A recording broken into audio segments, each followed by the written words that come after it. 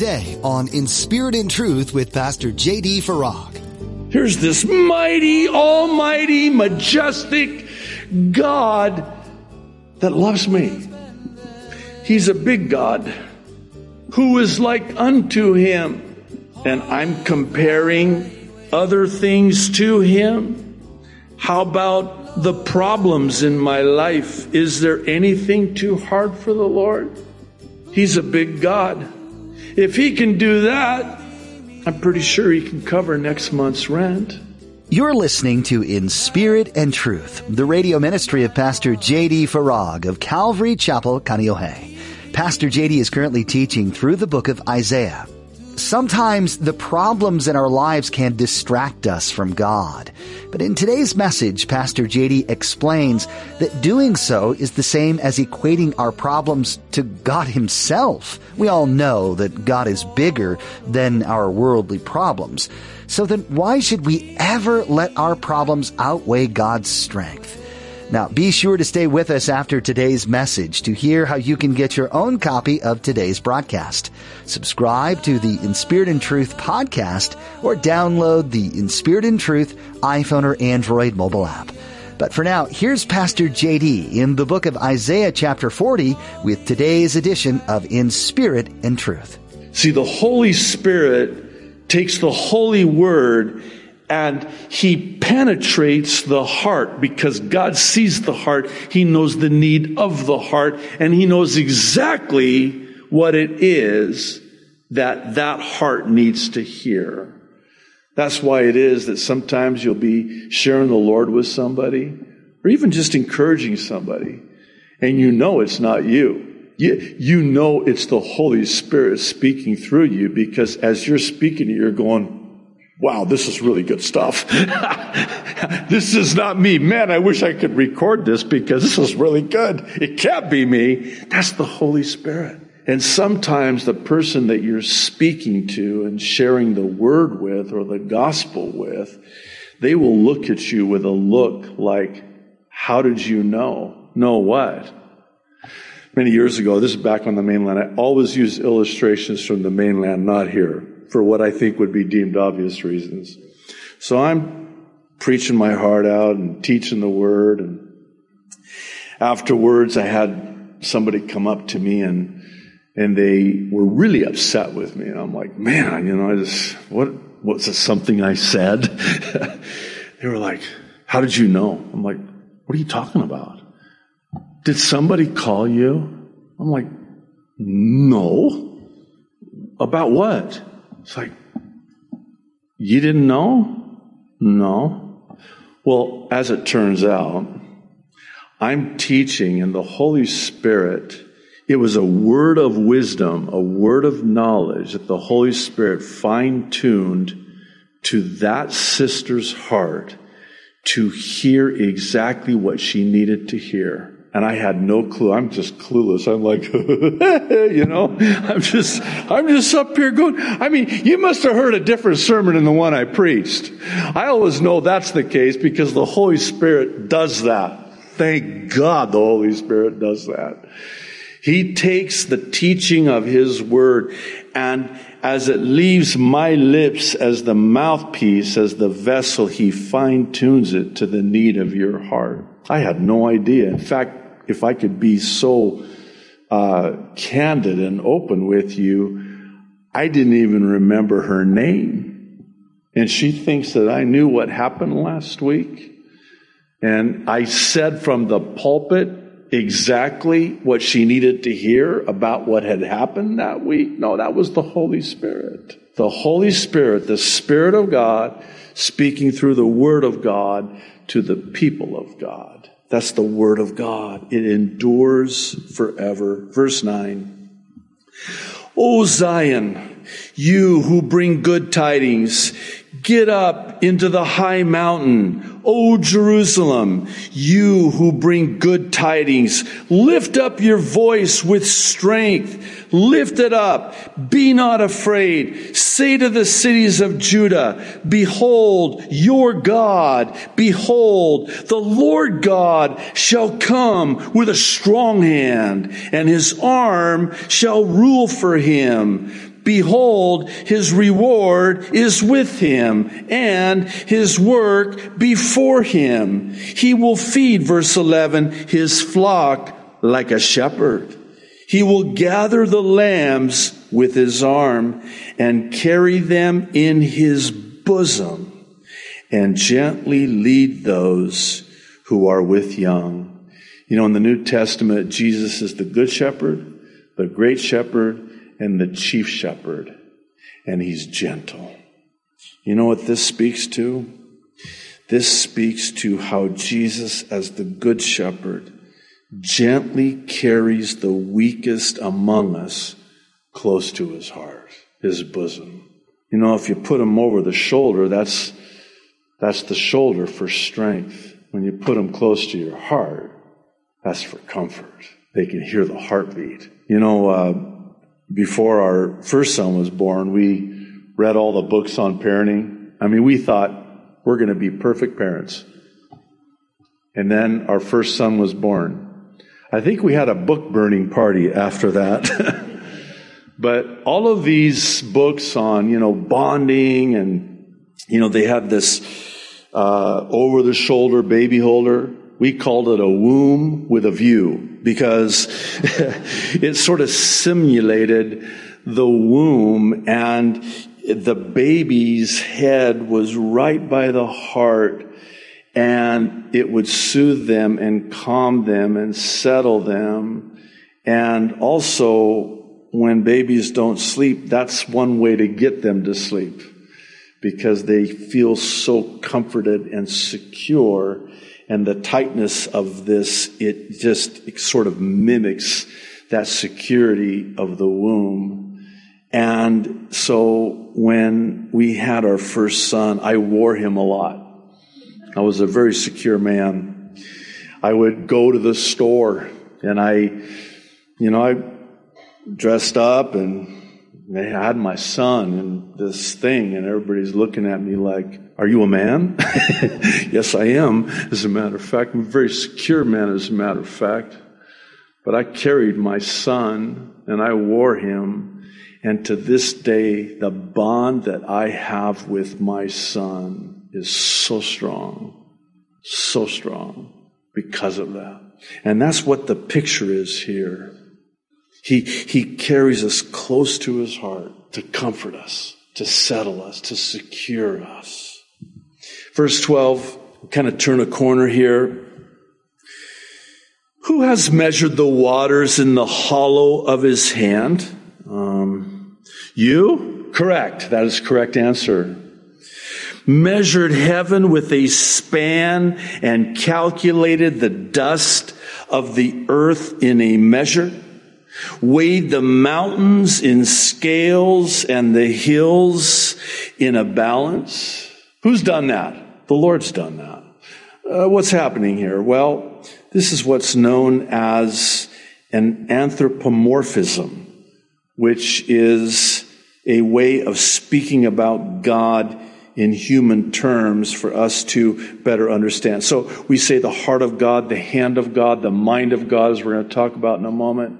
These are all anthropomorphic terms so that we can have a better understanding of God, because you've got this problem of an infinite God trying to reveal himself to finite man. How's that possible? The finite cannot contain the infinite. So God sort of comes down to our level and speaks in terms that we can understand. The heart of God, the hand of God. Here, God is saying through Isaiah that I measured the waters in the hollow of my hand, all of the waters of the earth in the hollow of my hand. And I measured heaven with a span, and I calculated the amount of the dust of the earth. And not only that, but I actually weighed all of the mountains in scales. Wow, do the scales, do they go that high? Yeah. Again, it's a metaphor, an anthropomorphism, but what God is saying here is, I created the heavens and the earth and the sea and all that in them is, and they're in the palm of my hands. Now this is going to come into play here in a moment. Verse 13. Again, these are rhetorical questions. And this is kind of humorous a little bit. Who has directed the Spirit of the Lord, or as his counselor has taught him? Okay, I've tried. I tried to counsel the Lord, advise the Lord, direct the Lord. When I pray, I'll just kind of, give him some suggestions. Come on, you've done that too. Can you imagine God saying, wow, JD, I never thought of that. Thank you so much for that counsel and advice and that suggestion. I will take that into consideration. No. Verse 14, with whom did he take counsel? And who instructed him and taught him in the path of justice? Who taught him knowledge and showed him the way of understanding? God is all-knowing, omnipotent, omniscient, omnipresent. God is infinite in his wisdom. The Apostle Paul quotes this in Romans 11:34. Says, for who has known the mind of the Lord? Or who has become his counselor? Like we're going to counsel God? We're going to advise God? Who of us knows the mind of God? We cannot know the mind of God. We are finite. He is infinite. Verse 15. This is where we get a famous saying, by the way. Behold, the nations are as a drop in a bucket. You've heard that? You've said that? You've used that? You're quoting Scripture.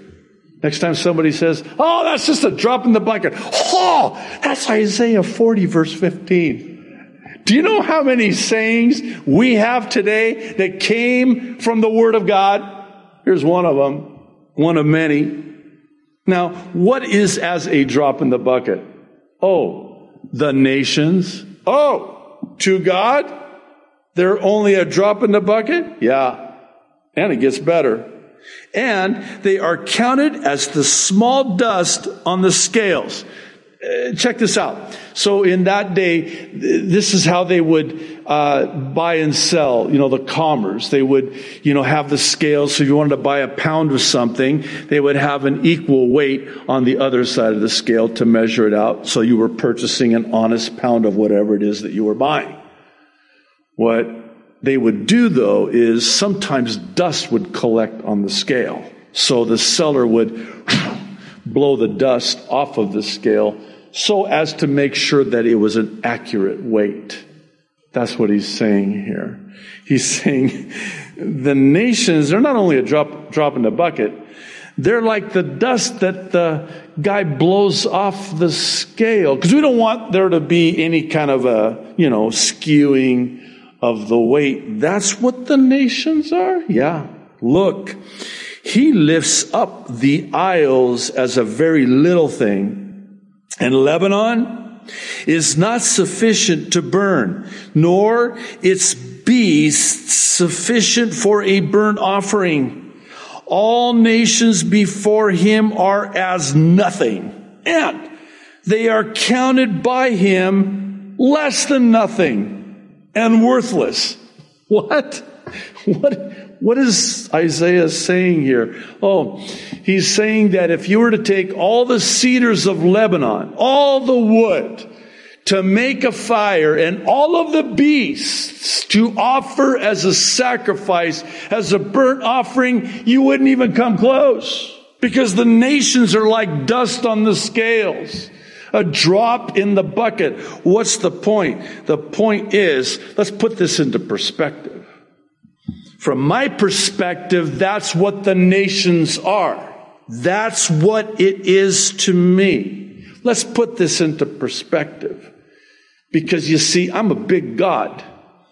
And that problem in your life has fancied itself as being a big problem. But when you see it through this lens, and your big God, this is nothing. In fact, I get a kick out of this. Not only is it nothing, it's less than nothing. Is that a thing? Yes, it is. Less than nothing. I mean, you got nothing, and it's even less than nothing.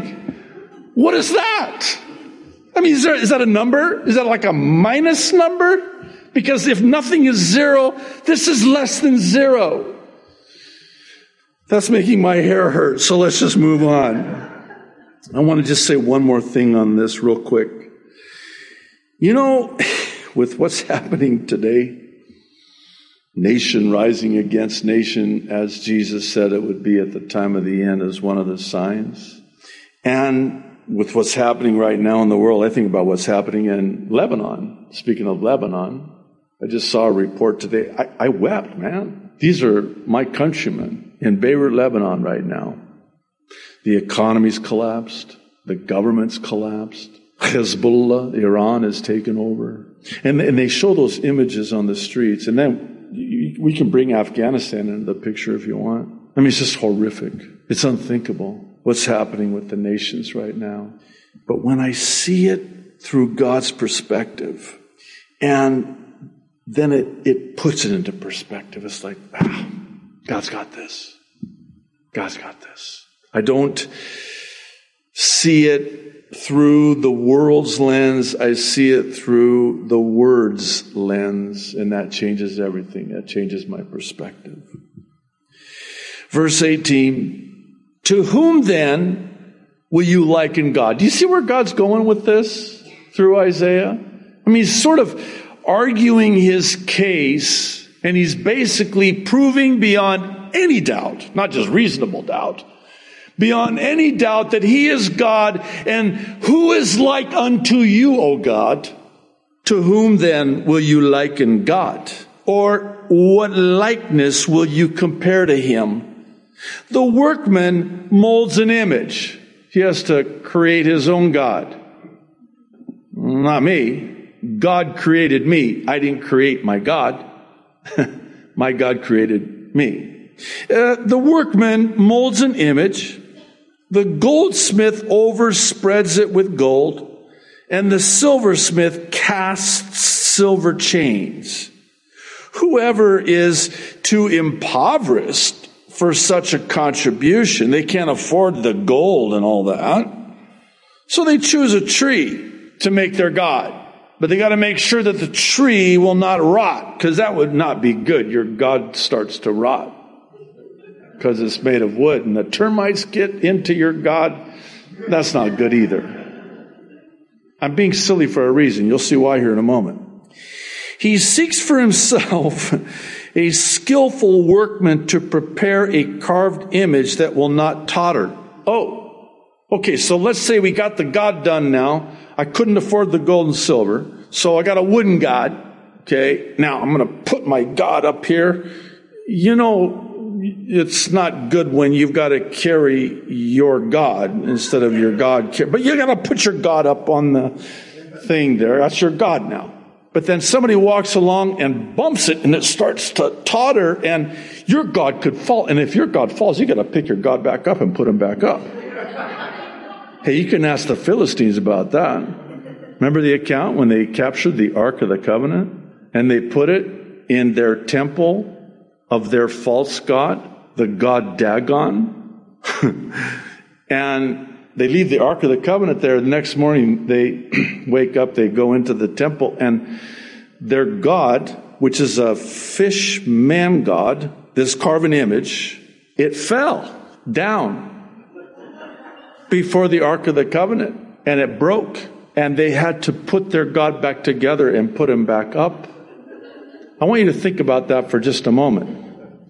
You've got to care for your God because your God can't care for you because your God is no God at all. That's what God's saying. Who are you gonna... You think that's a God? Watch me now.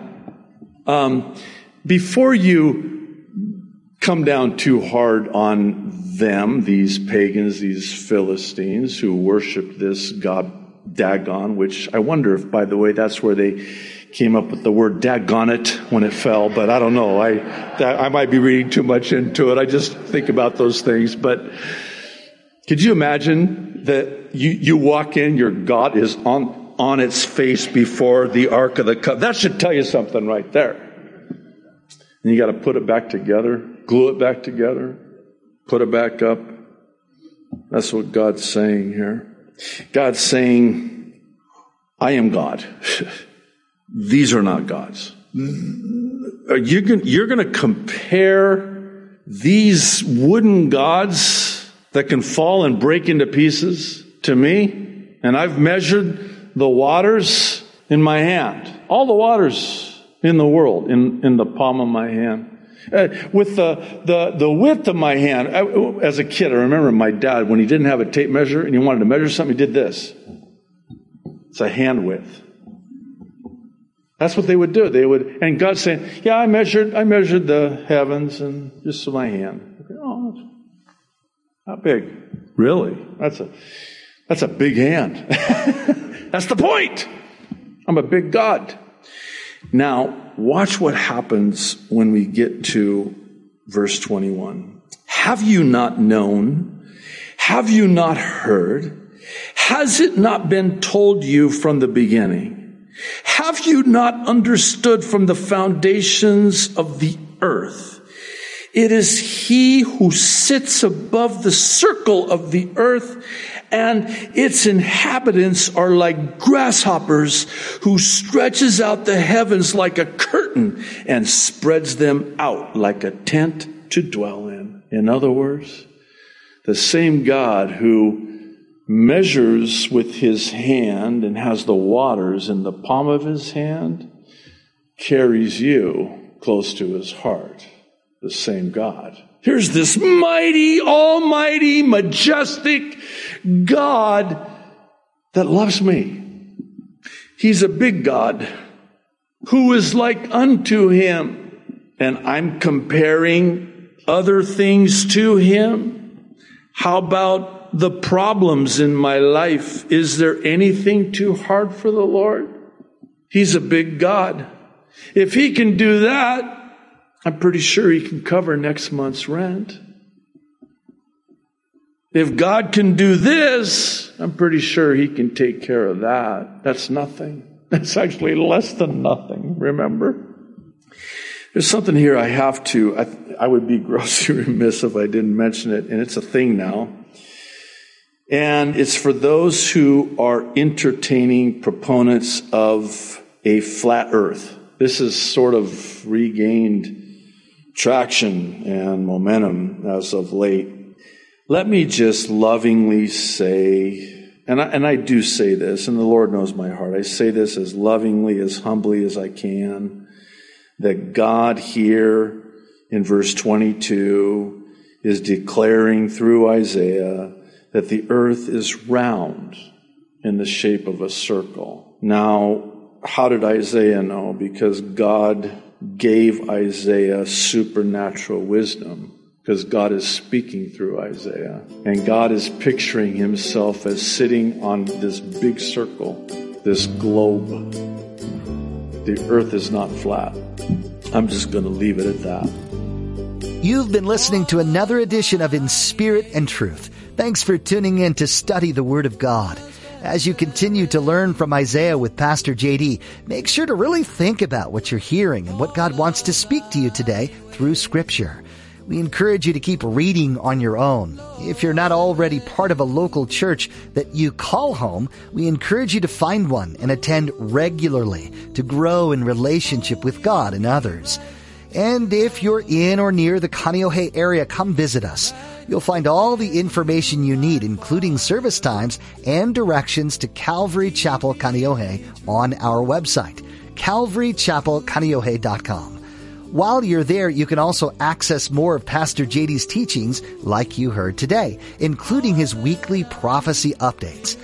In addition to that, you may be interested in the ABCs of salvation under the Resources tab. This is a simple guide to sharing the good news of salvation in Jesus. As we continue to learn from the book of Isaiah together, we'd be honored to pray for you during this study. Would you let us know what those prayer requests might be? Just fill out the contact form under the About tab at calvarychapelkaneohe.com or come find us on social media. There's a link to our Twitter, Instagram, and Facebook pages on our website. We encourage you to follow them so you can stay up to date with all that's happening at Calvary Chapel Kaneohe and in spirit and truth. That's all we have time for today, but thanks for listening to In Spirit and Truth. Keeping me right with the old way.